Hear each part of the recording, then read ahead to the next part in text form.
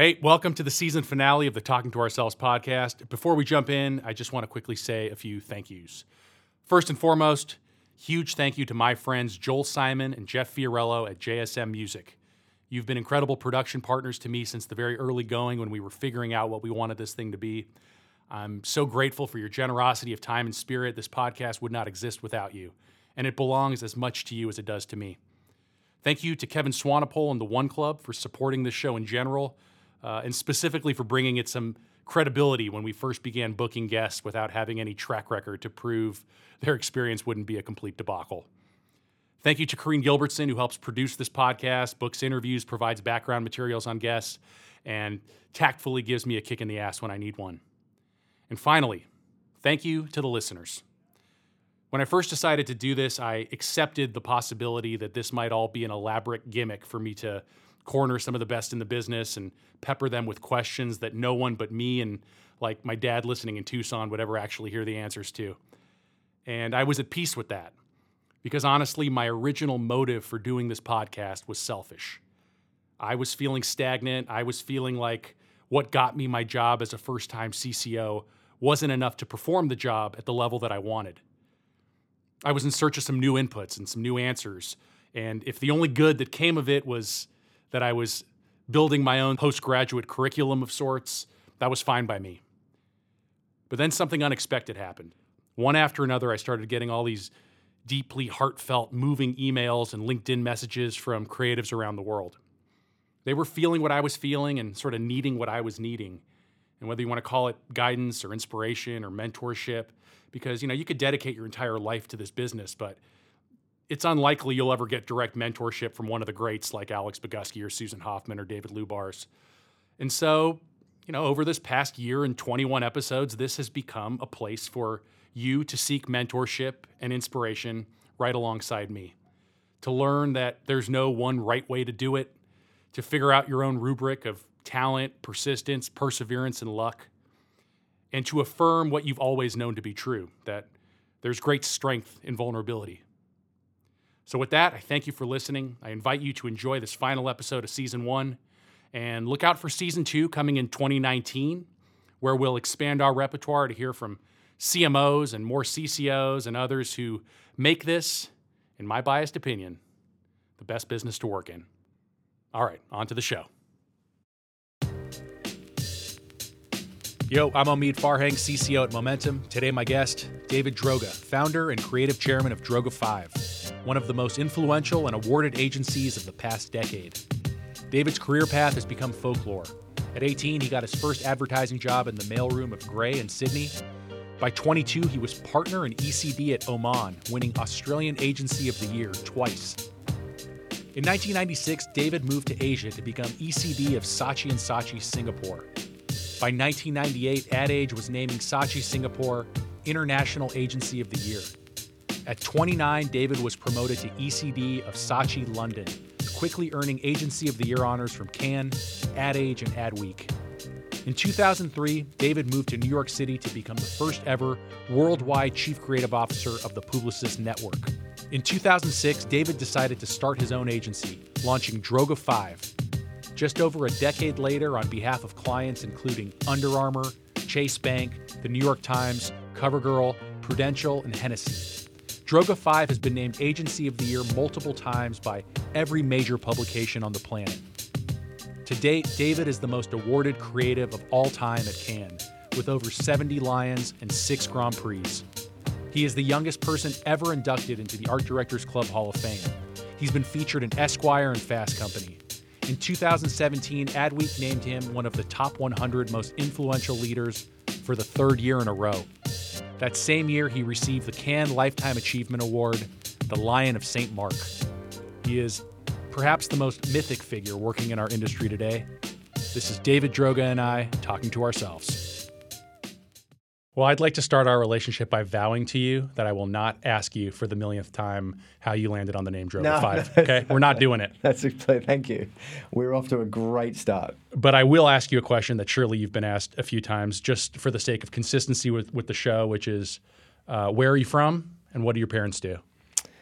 I am from a tiny, tiny remote part of Australia called. I was born in a ski resort in a national park called Kosciuszko National Park called Thredbo, and my father ran the ski resort, and my mother was a stay-at-home mum, artist, activist, educator. Yeah. Yeah.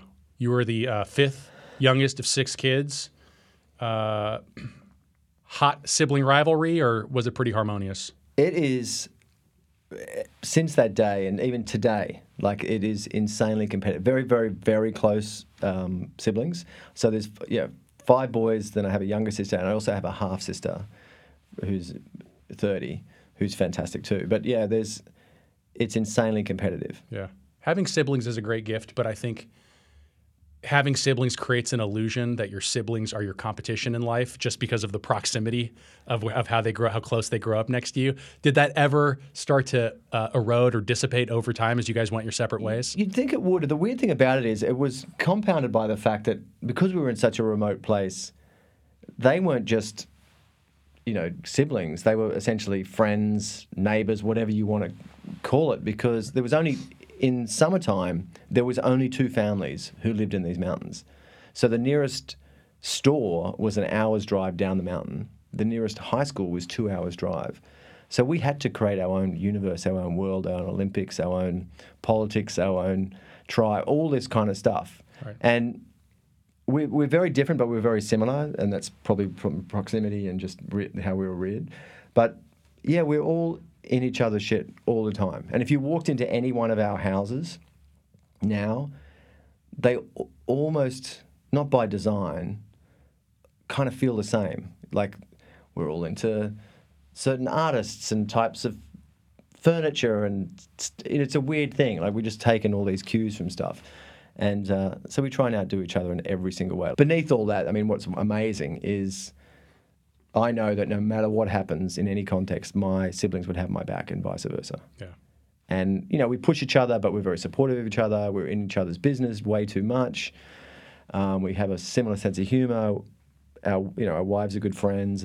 But it's a consistency that I love. And, if I could pass anything on to my kids, would be that thing about, that you need islands in your life that you can always use as sort of markers to where you are. Yeah. And, my siblings are my islands if I'm sort of out in the sea, if that makes a bad analogy, but you know what I mean. My son's 3 and my daughter's 2, and we have a son on the way. And someone pointed out something to us that once you hear something, you can sort of never forget it. They said, your kids are sort of, it's obvious, but you never think about it this way. Your kids are more related than you and your wife are, and your kids will know each other longer than you and your wife will. If all goes as planned. And that was a very sort of strange and profound insight. Completely. One of my kids said to me the other day that, you and Mum aren't related. And I was like, well, obviously that's true. Right. But it's weird. I mean, and I got 4 kids and they run the game. My youngest is in kindergarten and my eldest is a senior, so 18 and 5 and then 2 in the middle. So we've sort of got all those different chapters going on at the same time. And I'm trying to, and you can't force it, but I definitely love seeing them as like a litter of puppies whether they're fighting, playing, they're always sort of in each other's orbits. Yeah. Kind of amazing. That's sort of the ultimate for me. What did 12-year-old David Droga want to be when he grew up? Not at school.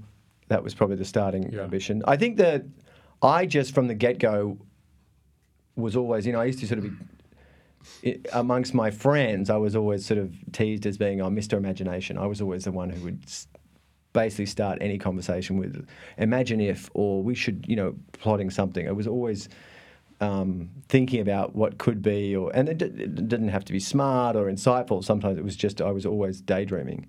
So I knew that I wanted to do something that allowed me to use my imagination. That's all I knew. I didn't have any wisdom thinking, okay, I want to, as you get older, you start to channel that into things. I was thinking, okay, do I want to be a journalist? Do I want to write movies? Do I want to write comic? I didn't really know. I just knew that it had to be something like that. Yeah. Do you remember a moment or an age when advertising caught your interest? I think it was 16 or 17 when I was at school. When you start to think about what you want to do. You're like, okay, I need to act more grown up and channel my energy towards, the potential of something or the aspiration for something. And I can't remember where I saw it. It might have been an article or a book or somewhere. I can't remember where it was, but there was someone said, there's this thing called advertising where you make things that you write and create, and it's other people's money. And I was like, that sounds amazing. It sounds fine. I mean, it sounds fine. And actually, my initial thought or interpretation of that, which is even more ridiculous, I thought you would be sitting in a room and someone would come running in and be like, we need an idea for X. And they would sort of stand awkwardly by the couch or, for 5 minutes or 10 minutes, and you would just brainstorm stuff and go, why don't you try this? And then they would go off and do it. That's what I thought advertising was. It's become more like that. Well, actually, that's right. Who knew? Maybe it's sort of becoming a reality now. But it was, I don't know, just the excitement of that. And maybe I didn't have the talent or the patience to, sit down and write the great Australian novel or whatever it was. I was always thought that the idea of writing a screenplay or a book was romantic and interesting. That's what anyone who writes, that's their sort of penultimate expression of it, I think. But I honestly also knew myself thinking, I have such a short attention span. I have to find something that marries the two. Did it come as any surprise to your folks that you skipped college? They were horrified, absolutely horrified. They'll deny that now, but they were completely horrified because, again, a very high-achieving family where, they all went to college, scholarships, law scholarships, Cambridge, all this sort of stuff.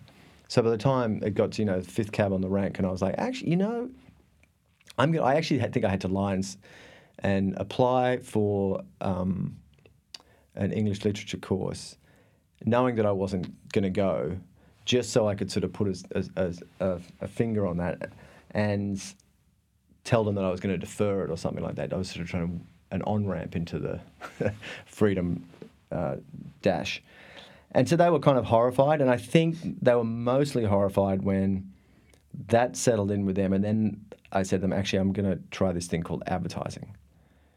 And again, classic, hardworking Jewish father who's very much about, success and working your way through things, and a mother who doesn't measure success by anything monetary, is very much about impact and service and, artistic things. I had to try and convince her that advertising was much more artistic and creative than she realised. So they were sort of... You let them both down. Oh, that was the whole thing. Not business enough, not artistic enough. Well, I still joke to this day. To most of my family, I'm a massive compromise because I'm neither business or creative in either ways. Because my three oldest brothers are in finance. One is a merchant banker. Two of them run hedge funds. And then another brother is a fabulous sculptor who's just won a major public grant in Miami, actually, which is phenomenal. And then I have a sister who runs a thing that raises money for single mothers in India. She takes people on treks, and all the money goes to it. Very worthy and very important. And it's kind of this weird thing where a little bit in the beginning, they were like, "What are you doing? You pick a horse. Are you either going to be a capitalist pig, or are you going to be someone who really does good, or is that And I was like, actually, I think that I can do it all from this vantage point. Yeah. Which hopefully I've just improved a little bit of that, definitely. You famously started your career in the mailroom at Grey Sydney at the age of 18. Yeah. Is there a enduring lesson you took from that mailroom experience that stays with you today? 100%. I mean, not only you work your ass off, and if you start as a shit kicker, you'll always appreciate everywhere you go after that. 100%. You have no entitlement, no assumption. It also makes you very aware of everyone's role and the place they have in an ecosystem of any business or an agency. And I was very snoopy, and I got to see what was going on in the agency when you put mail on people's desks. It's the main vein. Yeah, and you stay in a room longer than you should and hear things that you probably shouldn't, or that excite you. So I had a lot of fun doing that. I was desperate to parlay that into something else, but at the same time I was doing an Australian Writers and Art Directors course, and so at night times I was working. But that was an amazing experience, and there was some really, really nice people, and it was fun. And I was 18, and I couldn't believe, I don't know if it's obviously not a thing in the US, but in Australia, you kind of leave home no matter what at 18. There's no such thing as like, I'll just stay with my parents till I, get on my feet or 22 or till I get married. That just doesn't exist, right? You fend for yourself. I mean, obviously, if I had to, they would. So, I slept on my brother's couch for 6 months, one of my brothers, and then I moved into some cockroach-infested place with another brother, and paying minimal rent and stealing his clothes, and shoes and stuff like that because I didn't have the proper stuff for a job, but it was so exciting, and I still remember the number because it was so much in my, I was earning $170 a week in the mailroom. I thought that was incredible. And I would still have to this is not a pity thing, this is just an excitement thing, I'd be like, all right, do I get a roast chicken, a quarter roast chicken and gravy potato peas for dinner, or do I get a pack of ciggies and contribute to my Friday night out with my friends? I mean, literally having to make those choices. I don't tell the ciggies thing to my kids, but, explaining to your kids about choices and earning stuff. So again, it was one of those things where it was. I loved it. It was so exciting. So every move that you made up the food chain and the life chain was appreciated and monumental. Yeah, I've always told people, as dumb as it sounds, one of the most satisfying turning points of my career was when I could go to Chipotle and not have to think about how much the side of guacamole cost. I'm just going to get it. I may not even finish it. Exactly. I don't even like guacamole. I'm just going to get it. No, but it's true. Like, it is that kind of thing. And it's, it's so weird now, right? Because it's a generalization, but there's our kids, they live in this thing where almost things like Seamless or Uber or Lyft, they're abstract to them. It doesn't even equate to money because it's going to their, you know what I mean? Yeah. Whereas we had to do stuff, and it's crazy. But I don't wish that we would return to, and I don't want my kids to have to go through everything I went through or whatever. Not that I went through any hardships, and there's no soppy stories here. But I want them to understand context of things. My big thing was I had to see past the geography of where I grew up. I had to believe that I could get beyond there, or my aspirations could go further than the local town or the local city. My kids are born and raised in the most dynamic city in the world. I have to have them see past their own entitlement or their own opportunity. Do you know what I mean? It's kind of very... I do. Now having young kids, I'm just barely starting to wrap my head around reconciling this contradiction of how do you raise children who want for nothing and who enjoy everything their heart desires without completely destroying their ability to function as humans in the world. Look, that's the number one thing that I think every parent of any means wrestles with is you do want to spoil your children, you just don't want to ruin them, and you've got to give them enough where they appreciate things, but not so much where they don't appreciate anything. And it's how do you make them have a desire for things and be self-motivated? Like, that's the whole thing. If they're self-motivated and empathetic for others, then the rest might take care of itself. Yeah. You were also famously an ECD by the age of 22. Yeah. My brain does not compute this information. Yeah. Can you just briefly describe the circumstances that made a 22-year-old ECD highly advisable at the time? Well, it wasn't by choice, or it wasn't a goal of mine. And again, it's one of those things that it sounds fantastic on a CV and it, in context to an ECD here. But a lot of things happen by just circumstance and, I always had my head down. I've always been a hard worker and I've always believed in myself creatively. So when I'll condense this story so it's not boring, but after I did the award school and I was at the mailroom of Grey, I was fortunate that I won Top Student of the Year, so I got offered a job in all these different agencies as a copywriter. And I went to FCB as a junior copywriter. I remember it, I was earning $30,000 a year, which I thought was beyond belief. I could actually get the half chicken. Yeah. And stable job, really nice people, but it was a sort of very... I could just tell it was a very corporate environment and, their work that they were doing didn't feel right to me. That's not judgment, that's just, you just feel. And a new agency started in Australia called Omon. And actually, ironically, two of the people that used to be running Grey, the two creative guys, were the leads of that. And they were very well-known young guns in the Australian advertising industry. And they ended offering me a job as the first employee at the agency as a junior copywriter. And I basically they had no clients. They had really no furniture. It was all, on hype and fumes and all that sort of stuff. But I just knew, having seen them at Grey and their reputation, that they did work that I thought had done work previously in their lives, that I was like, that's exciting, that's interesting. They actually are trying to do something. So I quit my job at FCB, took the job at this startup agency for 20 grand. So I already sliced my salary by a third in the first 6 months of my career, and was really writing most things when I was there. So I sort of it was very fortunate. I was prolific, and they'd hit the ground, like the whole agency hit the ground running. And within a few years, the agency was like the top agency in Australia. It was sort of winning Agency of the Year, and we were getting all the great clients, and it sort of boomed from 4 people to 100 and so people. And as it grew, I kind of grew with responsibility. I didn't even understand the idea of titles. I wasn't a spy. It wasn't like this ladder where you have now, where it's like, I'm going to become a junior copywriter, then a copywriter, then a senior creative, and then and then an associate creative. There wasn't 50 rungs of the ladder. It was just you were a creative, or you were ECD, or a creative director, and then an ECD. And as the agency boomed, I sort of became responsible for more and more of the work that was coming out. And then the founder, one of the original guys, who was a big celebrity in Australia as well, and he was as well known for his good looks and bachelor ways driving flash cars and as he was in advertising. He quit to go and write motivational books and stuff like that. Strange thing to do, but, super smart guy. And just by default, I was sort of next cab on the rank, where the other 2 partners said to me, we'll give you 25% of the company and make you, join ECD if you stay. And I wasn't even thinking of going. I was like, yeah, that sounds fair. Yeah.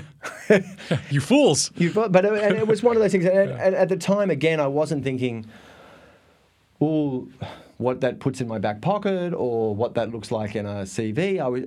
I do remember this at the time, thinking, brilliant, now I'm 100% responsible for the creative output.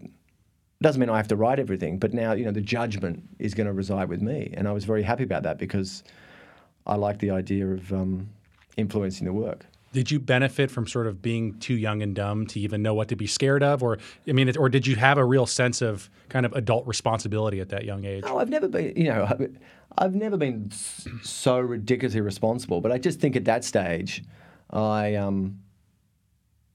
was just excited that I was, again, not really reporting to anybody. I was still, my quest was... You enjoyed that even then?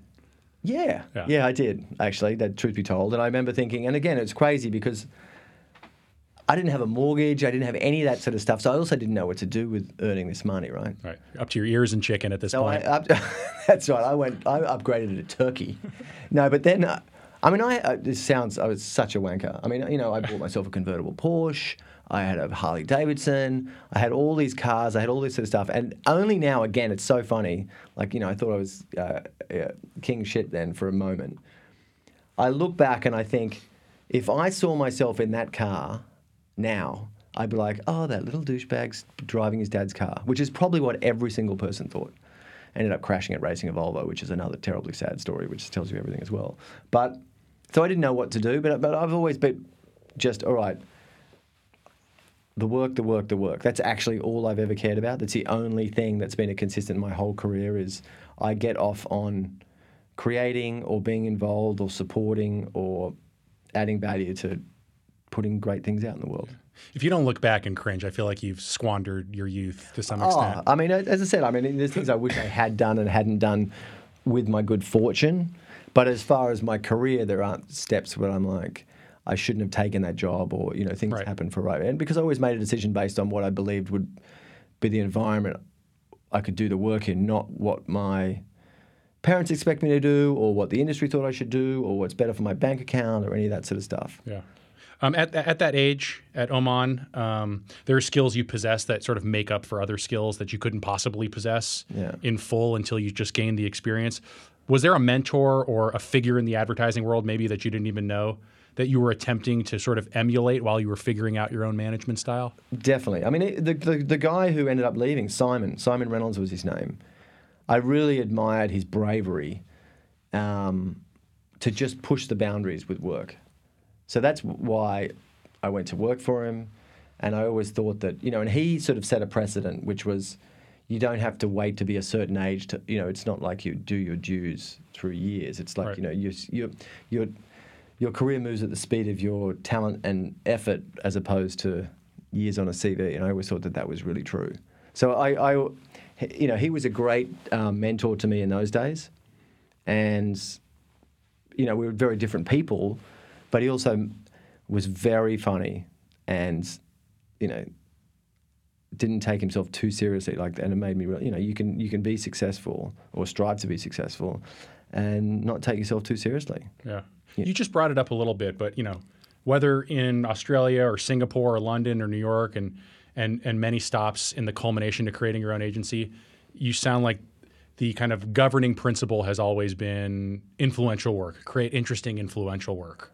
I told Susan Hoffman this on the show. There was a sort of disproportionate amount of inspiration I got from one ad in particular, Honda Gur in the early 2000s. Amazing ad. That was the one where I said, my favorites of all time. Yeah, I said, you know what, I'm going to not go to law school and I'm going to go do this instead.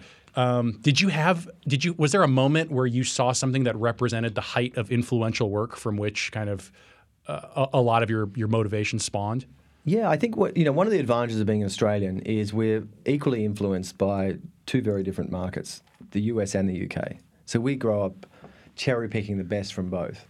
And, so at the Oman days, I used to look at the stuff that was coming out of even Wyden early days and think, there's some amazing stuff there. And I also used to look at some stuff coming out of the UK, which was so irreverent and bold that I loved it so much. And there's an agency called Hal Henry, Charlie Cutlery, which was incredible, or GGT, Gold Grinner's Trot. Again, that's aging me. I'm nodding yes, but I don't know what you're talking about. But if you look them up, and that was sort of GGT was sort of at the end of it, and Hal Henry was at the beginning.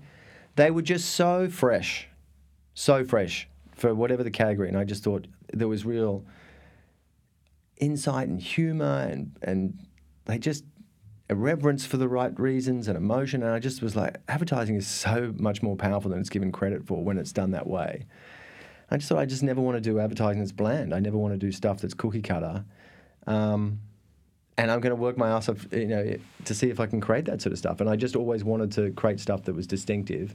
Not different for the sake of being different, because that's a dangerous path to go down. But I also, I was so taken by that stuff. And even, I used to look at the MTV interstitials and think like, oh my God, they're amazing. Like that sort of stuff, such creativity and distinction and all that.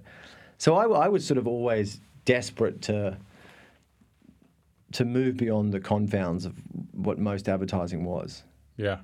Well, and you said that you've always put that ahead of the paycheck, but I would think that really got tested when you became CCO of Publicis, and it's all of a sudden you're probably confronted with the, do I accept the golden handcuffs? So I always valued myself in the sense that, or I always advocated for myself when it came to going into role, that if they had high expectations of me, I had high expectations of them, how they treat me and what they allow me to do, and also how they pay me. So I would never take a job because it was a salary, but when I did take a job, I would always agree to a contract that was, I thought, made them feel some pain and really tested whether they wanted me or not, and also put me under pressure to deliver. I again, a competitive person, I like the stress of feeling like there's something at stake. So I wanted to deliver. So even before moving to London and all that, which was a great thing too, everyone was telling me not to do the London job because a foreigner wouldn't make it in a place that was established as Saatchi's. And that made me want to do it more. But then when I went to the Saatchi, from Saatchi's to, because, I spent, what did I spend? 7 years at Saatchi's between Singapore and London. But I knew at the end of London that I wanted to do something different, because I could almost predict the conversations I was going to have the following year. And that, repetition scares me more than failure. And so when the absurd global CCO job was sort of offered there, I kind of knew in my heart, it's like, that's not for you. But then that made me think, well, that's why you should try it and see if you can do it. And it was, you do start to challenge yourself thinking, am I taking that for the right reasons? But I did believe, maybe that's where too arrogant or too ignorant or whatever it is. I was like, I'm going to give this a shot. I really think I can do it. If anyone can do it, I'm going to give it a good shot.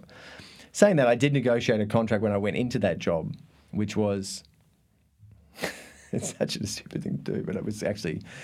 I knew that it mattered. They had to lock me down, and I knew that they were part of a much bigger holding company that owned all these different networks. So my contract was that I had to be the highest paid person, creative person, in all their networks by $1. And then why I did that was because I knew as long as I was at Publicis, the next creative upstart that went into any company, if they negotiated up, I'd get pushed up. So I basically put my contract negotiations in the hands of every other person that came into the company. So I knew that was an outrageous thing to ask for. I also knew that put me on the firing line if things weren't going well, because if the agency wasn't delivering, the first thing to scratch off is the highest paid creative person. Sure.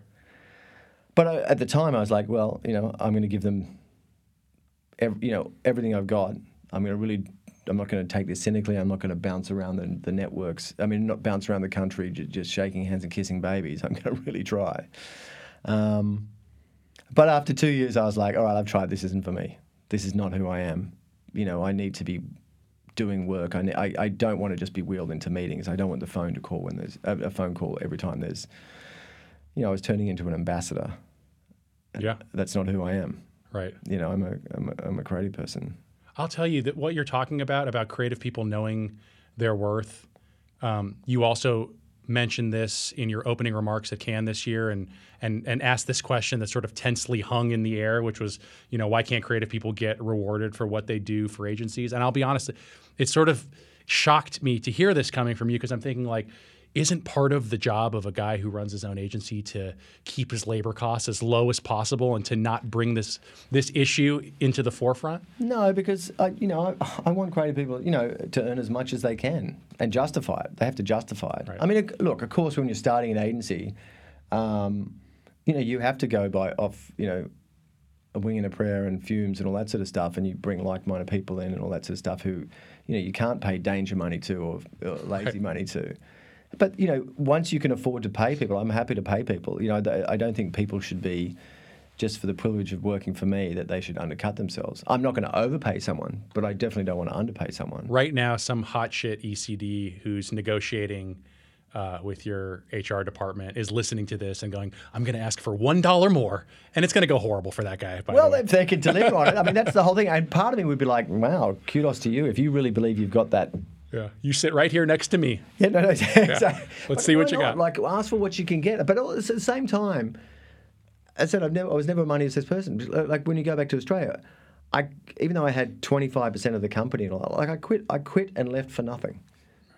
They, when the agency merged and sold and all that with BBDO, the traditional things, they lock you up for 3. I was like, no, I'd rather walk away with nothing and my freedom. Yeah.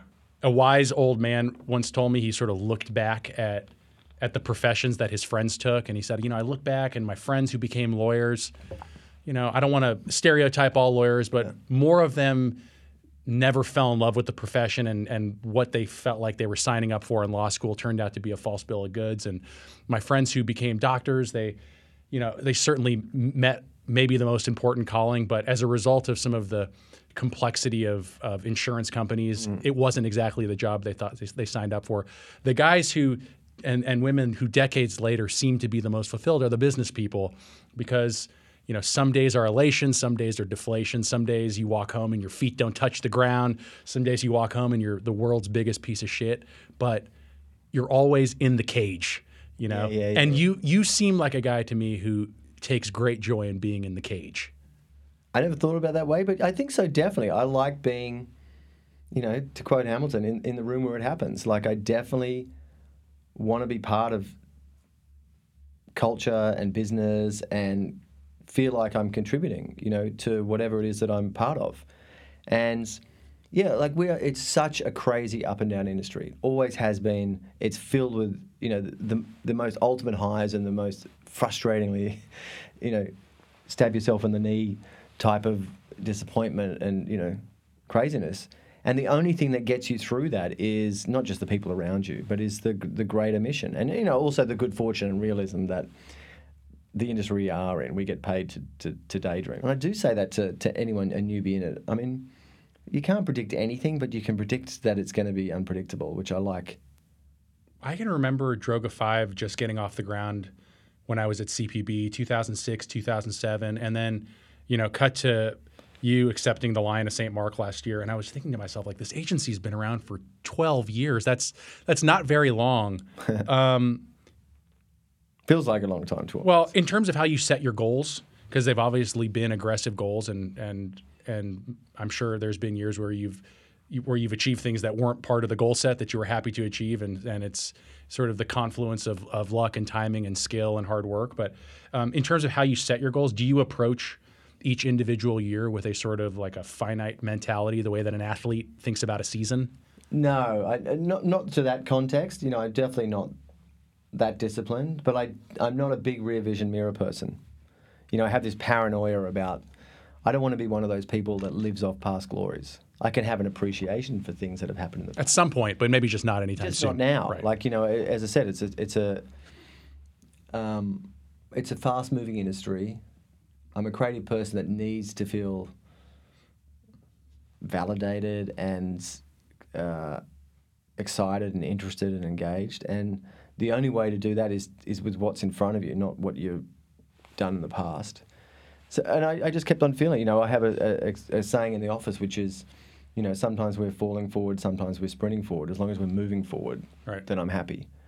And that's the truth of maybe my mentality and who we are. And I was, 12 years is a lot. It's so weird because it happened really quickly. I mean, we were very, very fortunate that we hit the ground running from the start. And It was sort of like the spotlight was on us almost from the very start. So we had, we wanted to live up to that hype and actually wanted to exceed it and not be pigeonholed.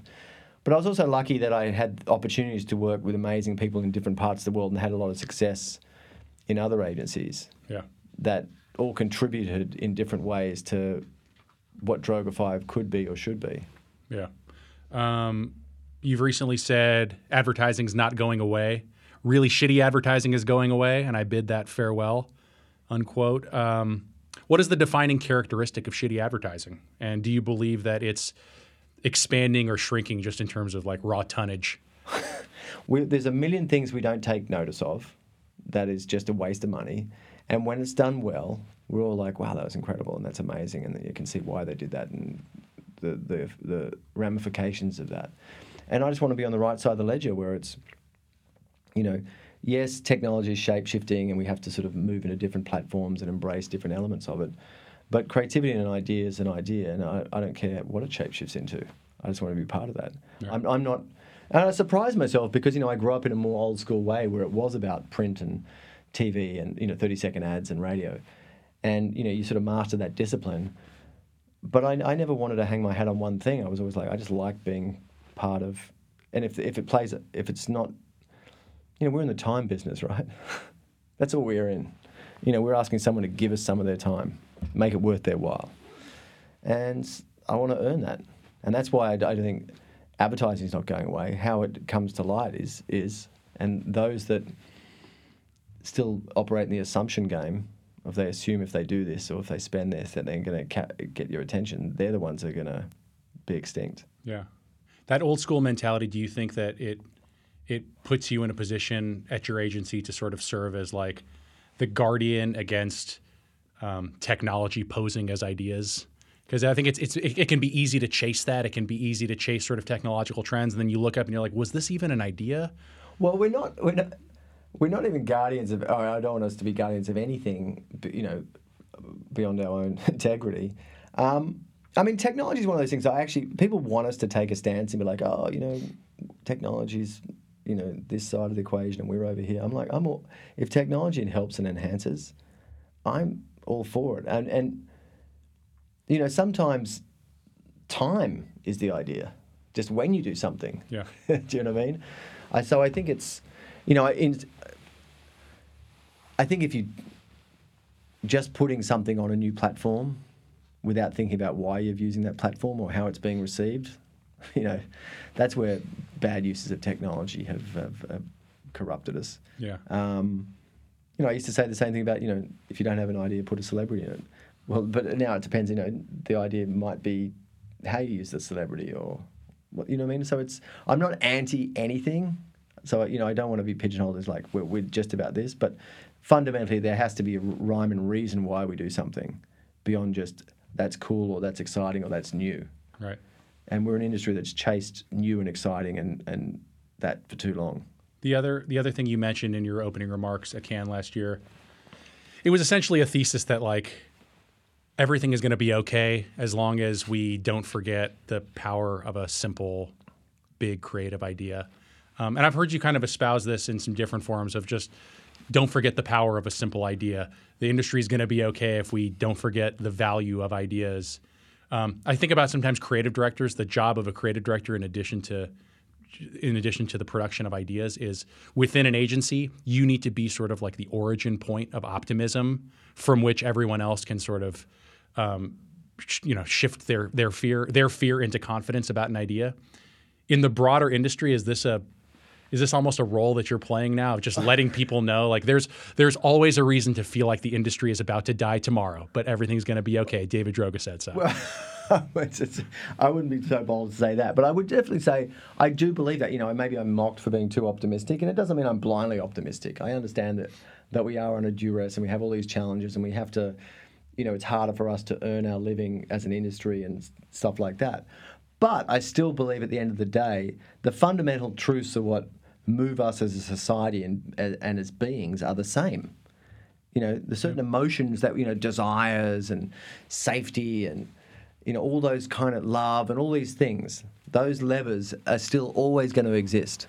And if we can work out how to use those, not cynically, responsibly, with creativity on the behalf of our clients, I think we're going to be fine. I really believe that. Yeah.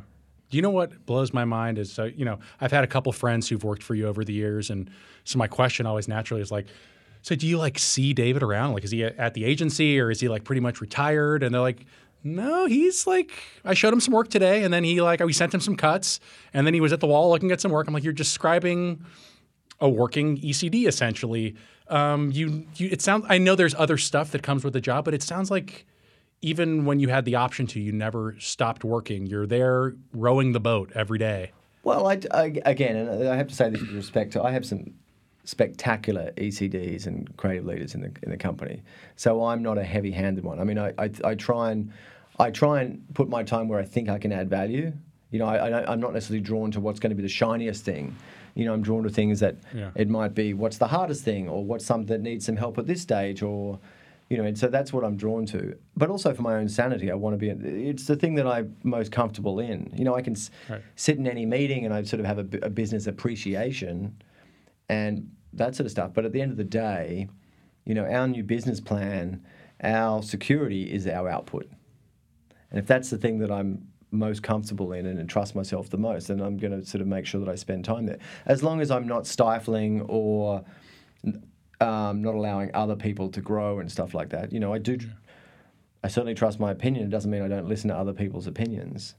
No, it's never been described to me as like David is doing everybody's homework for them. It's just like he likes it. I think he likes this part. I like it. I mean, I don't. My wife always says to me, why do you still work? Yeah. That's sort of my question for you. And because I need to. I love it. I actually love it. I mean, there are days I don't love it, but how often do you get to have these types of conversations and you have these meetings with some incredible people? And I think about the people I work with and have worked with. I mean, there are so many impressive, talented human beings that I've crossed paths with and sat in foxholes with. I wouldn't trade that for the world. When I worked at CPB in the mid-2000s, I always felt like a little dysfunction and chaos were just cheap fuels that powered any creative endeavor. Like, overly predictable systems and regimens can lead to overly predictable outcomes. Do you feel that at your agency to some degree, and do you try to create those conditions to some degree? Well, I don't want to manufacture it. I mean, we grew so fast. And we got really, really big really quickly. And with that comes pitfalls. Suddenly things get slower and there are more opinions than there need to be. And, you have to hire faster than you can vet. And, so managing how you do that That's the thing that stresses me. And making sure that, in the beginning you hire everyone you know and trust. That's your first inner circle. And then you hire everyone you've wanted to work with before. And then it's sort of these concentric, these circles go out and out and out. And eventually it gets to the stage where the person hiring the next generation is someone you didn't hire. Right. You know what I mean? So there has to be this faith and trust. And, fortunately, more times than not, we've got it right. Is it hard for you to love people who came after the place blew up compared to those who took the leap of faith before the place blew up? I'm very conscious of the fact that there are those that I know very well and have known for a long time. I mean, sometimes people in our office are like, well, there's the Lafayette crew and then there's the Wall Street crew. Right. This isn't something I think. They think. When we left Lafayette, we were about 130 people, 150 people. And then, last year, this time we were about 700 people. I think this year we're about 610, which says a lot about, the start of the year we had. But it's very strange where you don't know that many people, and I do want to know that. I'm not a closed-door person, but, I don't need to... I also don't want to just walk around and freak people out. I'm like, hey, Sure. That sort of stuff. At Droga 5, you've worked hard to create conditions for risk-taking. Mm-hmm. But when it comes... risk-taking comes more naturally to some than others. Is being less afraid of risk a skill that you can teach people? The one thing about getting bigger, right, is you get more and more responsible people whose job it is to tell you that you can't do something. Right. Like I think of our early days, there would have been some well-intentioned, smart people who would have been able to provide 50 reasons why we should never have done the Mark Echo thing. But that didn't exist. Right. At the end of the day, I was like, well, even when someone was saying, you could be breaking the Patriot Act, and this is, potentially, I was like, well, apart from saying what's a Patriot Act, I was like, and? Do you know what I mean? Yeah. What's the worst that can happen? Is the agency fails? I go back and get another job? Yeah. For $1 less? No. Yeah. No, I mean, you're right. It's what's the thing that you fear the most? Okay, the greatest fear we have is that this one idea will collapse the entire agency and we'll all have to go and get other jobs. If that's the worst case scenario, we can accept those consequences. It's worth it. We're not, Marines going off to risk something where if it goes badly, that's life and limb. Yeah. I just think I have a self-awareness of our place in the business world and the industry we're in and how fortunate we are. Right. And 100%, I don't want to be cavalier with, other people's lives as far as careers and stuff like that. I don't want to be like, well, if we lose it and we have to fire people, I don't want that. Right. But I genuinely believe, making decisions based on belief system more so than, some Harvard MBA or something like that, like, what you were taught. I'm like, you got to trust your... Well, it's just very obtuse to think about it just in terms of winning and losing. It's like there's actually something worse than losing. There's losing with the residual gut punch of saying we lost and I lost trying to do it the way that I didn't even want to do it in the first place. That's worse than losing. I mean, don't you always, and probably everyone's learned this lesson, the day you cave into a client and give them what they want, that's always the reason they fire you. Right. That's always the reason they fire you. Is in 6 months they're like, well, the work was, you're like, oh shit, I was, what I mean? I think in all our in our agency careers, we've all done that at some stage. Where you're like, oh, I'll just make it a good meeting. The client wants this, and just calm them down, and you end up getting. Can't all be winners. But that always ends up being the reason you lose. Right. It's kind of, and I'm not always right. I mean, holy shit, but I don't know. Maybe that's the benefit of being an Australian and a reasonably confident person, where I'll bet on the right people, smart people with good intentions every time. Yeah. I really will.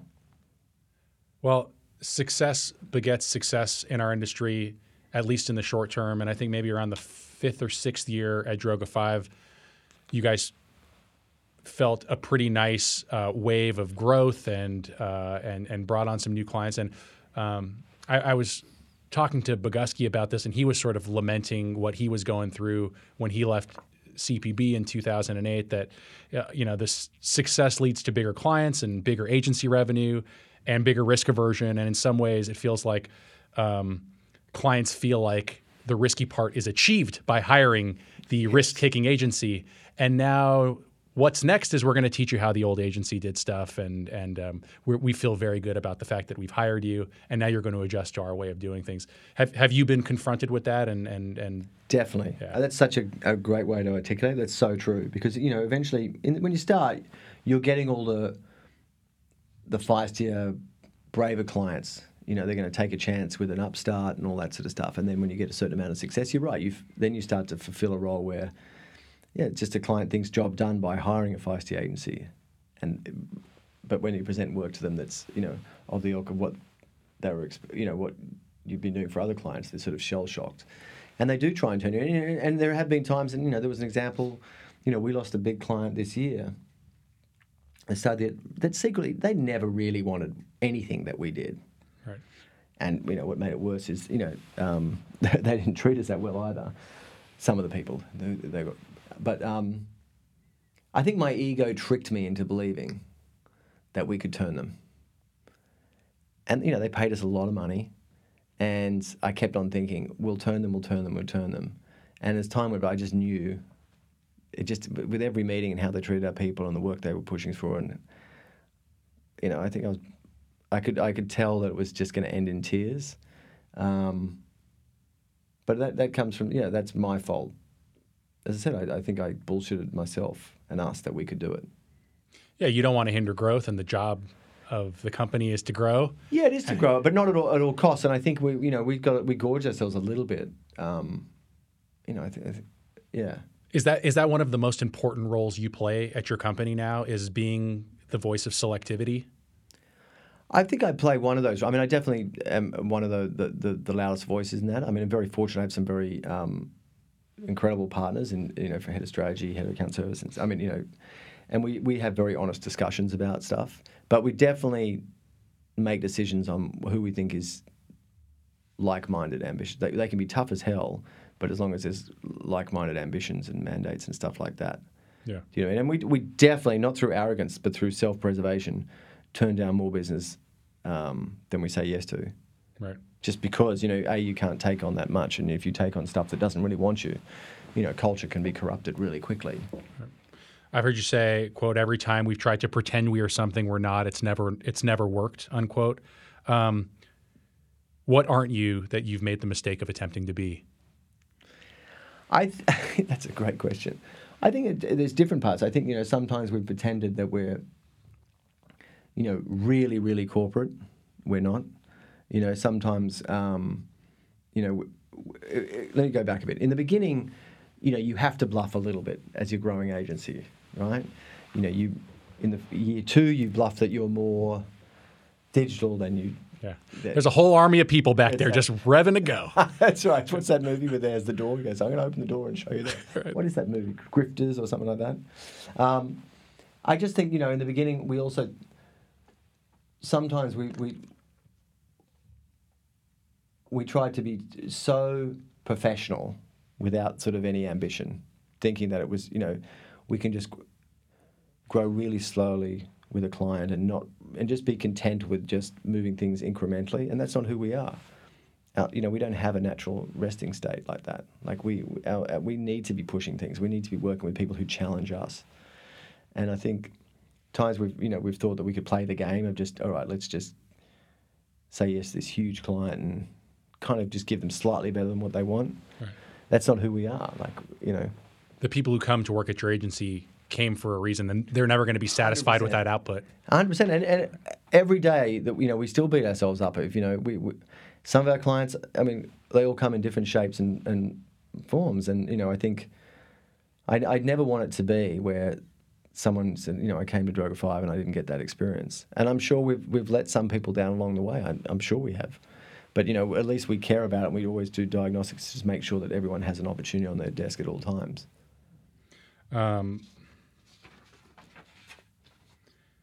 My other favorite quote that you say that I've stolen and not given you credit for. Quotes. Yeah, go on. Yeah, this is the last one, I swear. Okay. But this is an important one. This might be your best one. Oh, okay, here we go. Giving a shit isn't included in the scope, but we do it anyway. True. Come on, that's really good. But it's so true. Like, I really mean that. Like, you can say anything to a client, but people can't pay you to care. They just can't. You either do or you don't. You're either wired to care or not. On any given day, how might the differentiator of giving a shit manifest in practice? Well, I think it's before you even get to the day-to-day, again, it goes back to the vetting process of who you work with. You know what I mean? I feel like, this after the sort of, I'll tell this in context to sort of, so this year has been our first challenging year. We've been sort of bulletproof up until the start of this year, where we had, two horrific things. We had, obviously the well-documented issue with my great friend, and then we also, in the first quarter, lost a chunk of business, and we had to lay off the first amount of people in our history, which was just threw me so out of sorts. All of this in one period of time, but we did sort of look at just from the business side of things, going, actually, we had some accounts that didn't want what we were about. So let's go back to who we are and vetting who we are, and go after clients based on the size of their mandate and their ambitions and what role they have in culture. And then that guarantees you're really invested and care about it. So it's the vetting process. But I can't. I'm an all-in type of person. I can't go through the motions. I just can't. I don't know why. Maybe life would be easier. It must be very fulfilling for you to look at a creative team that maybe has worked really hard but has never had that thing that's really popped, or never really had that thing that's been a sort of career-defining moment. And, I mean, one of the powers that you have is when you say, this is going to be great, you should work on this really hard. You should spend extra time making sure the language is perfect, the edit's perfect, that a different weight comes with that. And there's a certain faith that they can take you on that, like David said, this is going to be great. I hope so. I hope so. I mean, that's the thing, and I don't want to, use that in any empty shape or form, but I definitely hope so, because, anytime people have given me opportunities that carried any type of societal ramifications or creative, I took it so seriously, and it's on me and the other creative leaders in the company, particularly the day-to-day creative leaders in the company, to make sure that everyone has those opportunities. Yeah, and fully understanding and respecting that you have day-to-day creative leaders who you trust implicitly and you have great business partners. It is important, and it does matter that you're there most days and that you've got your face in the work, most days. As you become a more international agency with offices abroad, what are some of the challenges sort of exporting that culture of New York and figuring out how to scale your impact? Well, it 100% comes down to who leads the company. We're not a franchise, and you can't just will it as well. And, we've made some mistakes along the way. But like London's a great example. There's some great leaders to that. Their objective isn't to become a smaller version of Droga 5 New York. They're obsessed with forging their own path. And, David Kolbas, who's an amazing creative, very different to me, very pure creative, quirky, smart as hell. He's trying to put his own fingerprints on it and do it in context to that market. Yeah. He can't be the next David Droga, but he could be the first David Kolbas. Yeah, 100%. 100%. And, I think when we had a Sydney office, I think one of the biggest problems that they faced was they were so desperate they were trying to emulate what we were, and it was never going to be the same. Right. Different market, different people, different clients, and all that sort of stuff. So they could never really be the agency that they should have been. And, that was very sad, particularly in my home market, where it was sort of, I wasn't going to if it wasn't great, I didn't want to have an agency. Part of your job relies heavily on your own creative taste. When you pinpoint an idea that you see promise in, can you describe that sensation? Are you exuberant in the room? Are you guarded in the room? I'll tell you, it's very simple. As soon as I hear an idea that I like, I actually almost get annoyed. Not annoyed. I'm annoyed that the idea hasn't happened yet, and that sends me into a frenzy of, what do I need to do to make sure this idea happens? Now that someone said it, it's like in the world, and it feels like someone's going to take it. Right. Because as soon as you like something, I'm like, that is a great idea, and we can fine tune it. We can get there, and like, that has to happen. So then, as I said, I really whip myself up into a frenzy of, it's not like a eureka moment, like, oh my God, this is fantastic. If I like something, obviously I would tell them why I like it or what I feel like they should do to it to shape it. But I absolutely get into a frenzy of, holy shit, if that doesn't happen, I'm going to be so pissed off. Right. There's probably 1,000 reasons why that can't happen or won't happen, but now I'm going to be able to use all my weaponry and whatever I can to try and make that as good as possible and for it to happen. You've done this enough that it immediately hits you like a ton of bricks. Definitely. The burden of how hard this is going to be and how unlikely this is going to be. Yeah, 100%. That's the whole thing. No idea how we, sometimes they're simple and easy, but most of the time it's not. Sometimes you're like, I don't know how we're going to pull this off. I hope that we can. I don't even jump to the, okay, I hope we sell this. I'm already in my head of like, okay, this has to happen. Yeah. What the fuck do we need to do to make this happen and make sure that's right? You mentioned something really interesting. The company's grown. Not everybody knows. Everyone knows of you, but not everyone knows you. You can't have a personal relationship with 700 people. If you walk up to people in the kitchen and be like, hey, how you doing? It might be interpreted in an unintended way.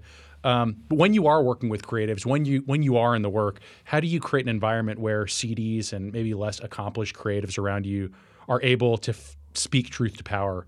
And do you ever sense people sort of nodding yes because of your stature in the organization versus because they agree with what you're saying? I think about that sometimes. Like, of course, sometimes with power it comes, complete agreement from those around you when they don't. But I'd like to think, and maybe people who know me who aren't interviewing can tell you in private whether this is true or not. But I think I'm a very down to earth person, and I'm very comfortable enough where if I'm sitting with creatives or we're brainstorming or something like that, I'm not afraid to say something that's stupid. That might be an idea that is just ludicrous, and I might preface it by that because I want to create an environment where they think like, okay, this is a safe space, we can talk. Do you ever get a facial expression from like a 26-year-old? It's like, "You're the great David Droga? That was dumb."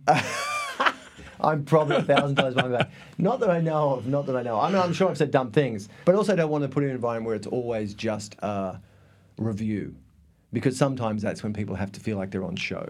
Right. Sometimes I'm like, let's just get together and talk about the projects you're on. And, their ECD or their CDs vetted things and they sort of come in and we just talk for an hour about stuff or debate stuff, and chat about stuff. It's not always, I don't want to just be yes, no.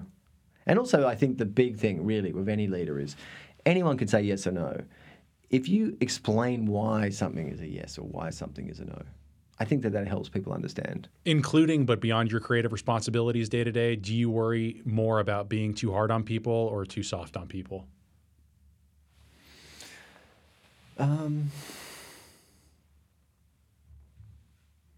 think this is where I'm a contradiction. I don't like confrontation in a sense, and I think I'm a soft touch and fair on certain things. I think the only time I'm hard is the work, because that's not personal. Do you know what I mean? Does that make any sense?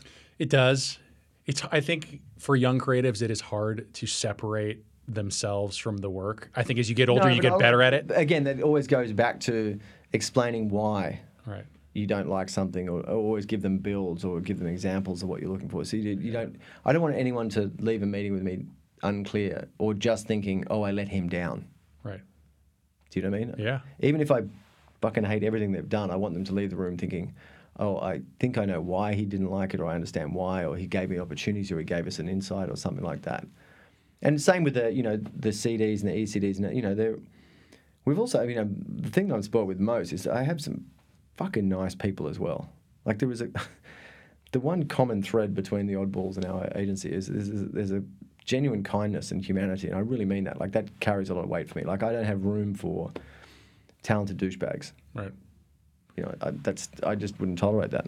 And even in the unlikely event that someone brings 10 wrong things, if you're willing to invest the time, something will be so wrong that from it will spawn the insight that will lead to the right thing. So being pushed and moved and educated in their careers, and I think that's part of our job. It's not just this is all great in practice, and there's times where it's such a fast-paced industry that sometimes you have to be mercenary on certain things, but our job is, it goes back to, it's a mutually beneficial relationship. We have expectations of anyone who works there, and they have expectations of us to train them and create an environment that's allows them to flourish. Yeah. And if we don't do that, then we're letting them down.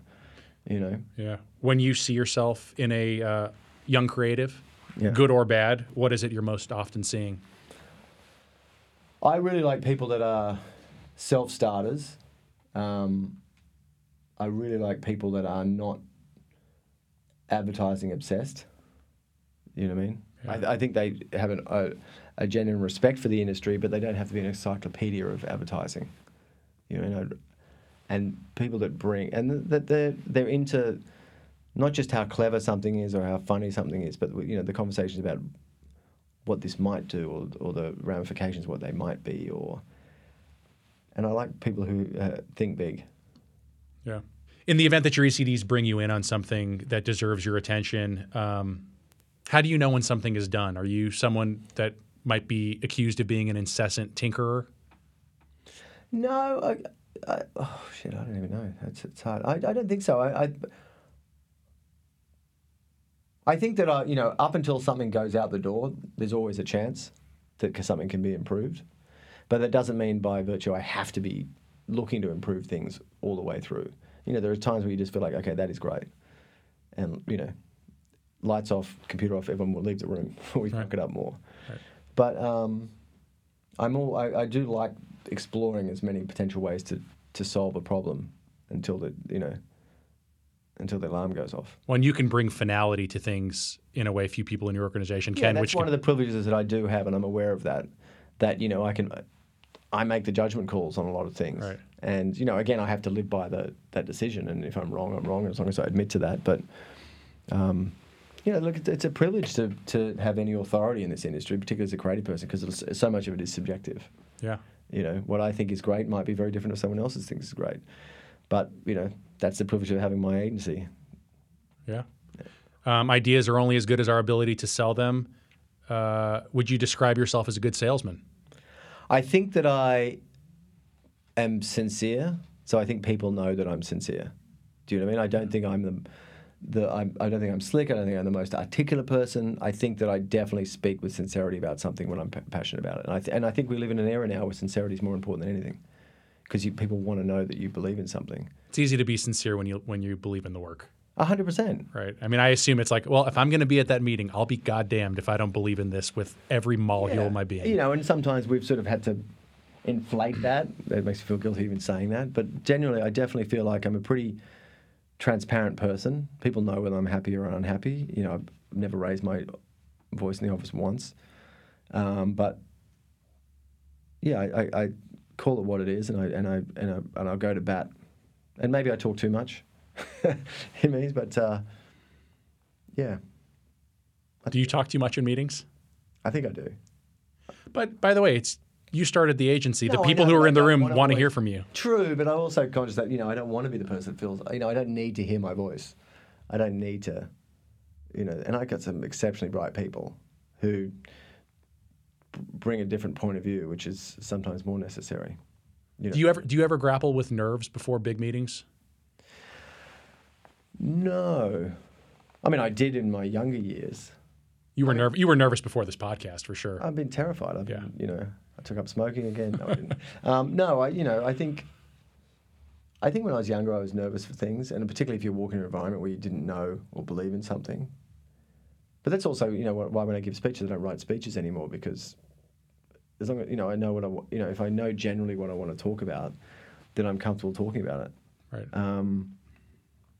But there are things you get angry. I mean, there are things that you want to go really well, so you can be a little bit anxious about them, and that's nothing wrong with that either. I think anxiety is the right sort of anxiety. Can be great. A little bit of nerves. Everyone needs to be a little bit nervous. When you stop getting nervous completely, like you're either dead or you're a prick. You used to be more scripted early in your career, and now you sort of trust in your ability to hit on a couple themes and deliver in the room. Yeah. If I'm talking about what's at hand and why I like something, then I feel like I can talk with authority and sincerity about that. Okay, here's a hot button question. Let's do it. Is it okay for strategy to come after the idea? Well, we're blessed with an exceptional creative idea. I mean, strategy. Let me start that again. We're very blessed that we have an exceptional strategy department. And they have helped shape our agency very, very much. And there are many times where they've had a great insight that's led to, amazing creative. And there's other times where we would have got there anyway, and they've sort of shape-shifted back to sort of backfill. Right. Whatever it takes, I don't care. Exactly. And by the way, if they come in and hear an idea that has nothing to do with the original strategy and go, do you know why this is great? Like if you start your point with, do you know why this is great? I already love you as a strategist. There's been many a time where, the creatives have cracked an amazing idea and the strategists help us understand and unpack why it's a great idea. I don't care whatever road we take and what entry point, as long as it's the right thing to do. In the last 5 years, what have you gotten better at saying no to? I would have said, that's a good idea. Let's spend something. I think unnecessary meetings. I think I'm definitely better at that, saying no to that. I think I'm better at delegating than I have been. And that's not to get out of work. I just feel like that, I realise I don't have to be the centre of the universe and everything. I have some pretty amazing people. They're the main ones, I think. And, obviously I'd like to think we've come back to, we had a sort of a blip of a year, but we've got better at saying no to clients that don't really want what we're about or don't really have grand ambitions. Yeah, I mean, that's going to, as long as you continue to succeed, that's going to continue to be an issue. That's a good problem to have, right? It's a great problem to have. It's a great problem to have. We've sort of been on a tear in the last 6 months. I think we went up to 9 pitches in a row we won. But more importantly than the number of those is the categories and the opportunities and the clients behind those. I'm like really excited by. Do you show up to pitches? Most of them, not all of them, most of them. Do you have a pretty active speaking role, or do you sort of open and close? Depends. There's nothing scripted. It depends on the client, and if I don't feel that I need to pretend to be anybody or do. But if it adds value to the meeting, definitely.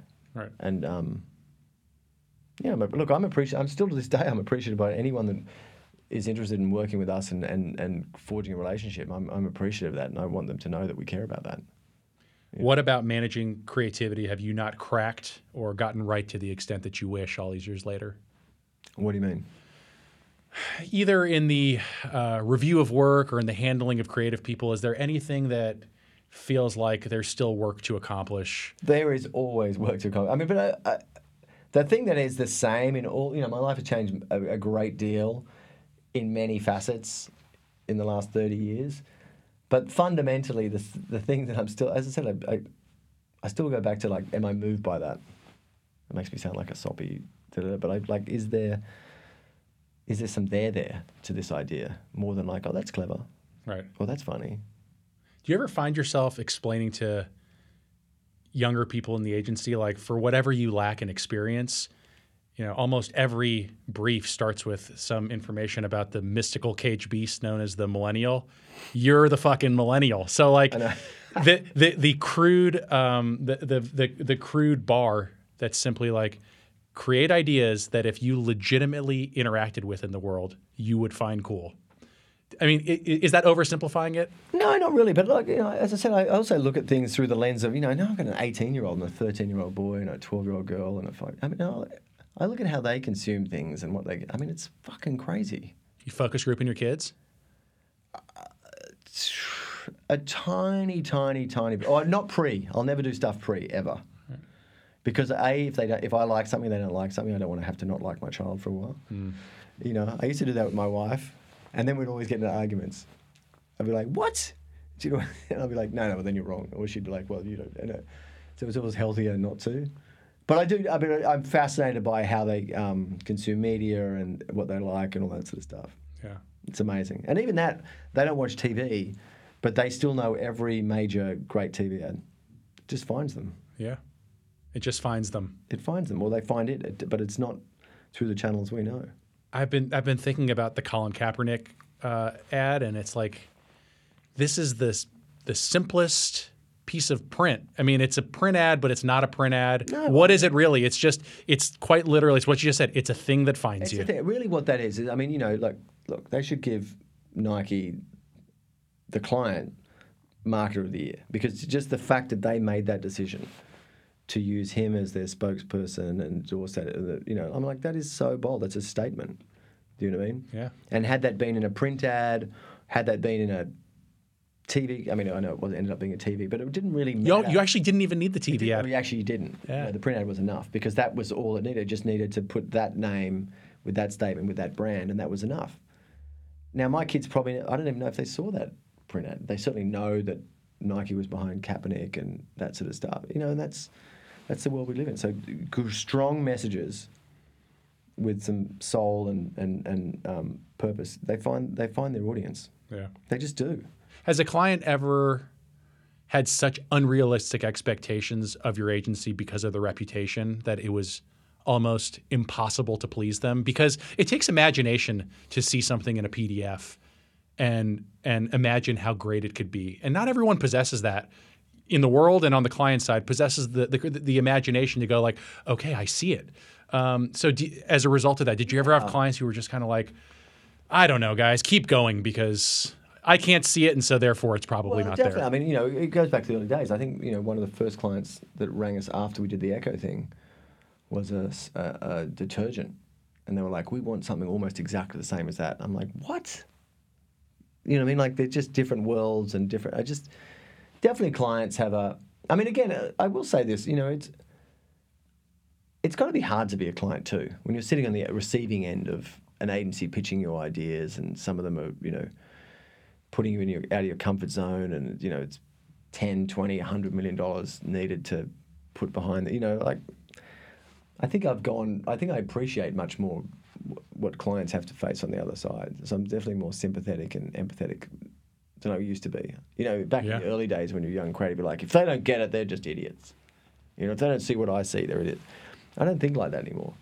Well, you're a business owner now, so you probably connect with CMOs in a slightly different way than your average CCO of a network agency. You guys actually share some similar responsibilities and concerns. Well, I'm not thinking that it's transient where if I can just get this great thing out, then my career's fine and I'll move on to another agency. Right. This has to be something that's going to work. This has to be something that's right for them.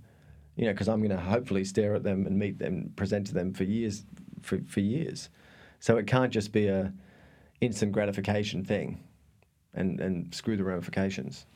Does that CMO relationship come pretty naturally to you? Depends on the CMO. Yeah. I'm not a networker, and that's the whole... I'm not really a social butterfly in the industry at all. That's not means I'm anti it and all that sort of stuff. I'm not sort of a go out and press the flesh or woo people type of thing. I mean, I like people, I'm social and stuff like that, but I'm not a... You're too busy antagonizing your siblings. Yeah, basically. I'm plotting their downfall. And the final question is called The One That Got Away. And that is, at any point in your career, there's just an idea that you could never sell it for whatever reason. It wasn't right for the time, but the idea has been seared in your soul. And if you could have made it, it's funny to ask. It's funny to word it if you could have made it, because you actually did one of my favorite campaigns of all time, basically called that for Newcastle. But it's the idea that never got made or never got sold that you could never forget. It was the thing that we wanted to do early on. It was for GE, and it was for the Beijing Olympics. And we convinced them, and they were actually up for it.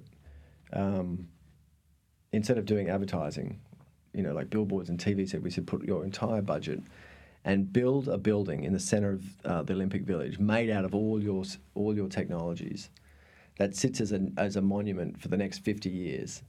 And what it would do is it's like a proof point for the next 50 years, and it was going to purify the river that ran through Beijing through the technologies, and it was going to be solar panels and absorb so basically all the good technology, and it was going to be the same price as what they did for all their generic advertising, putting billboards around. Right. And I flew to China with Philippe Stark, and he was going to design it and all this sort of stuff, and Bill McDonough, who's the fantastic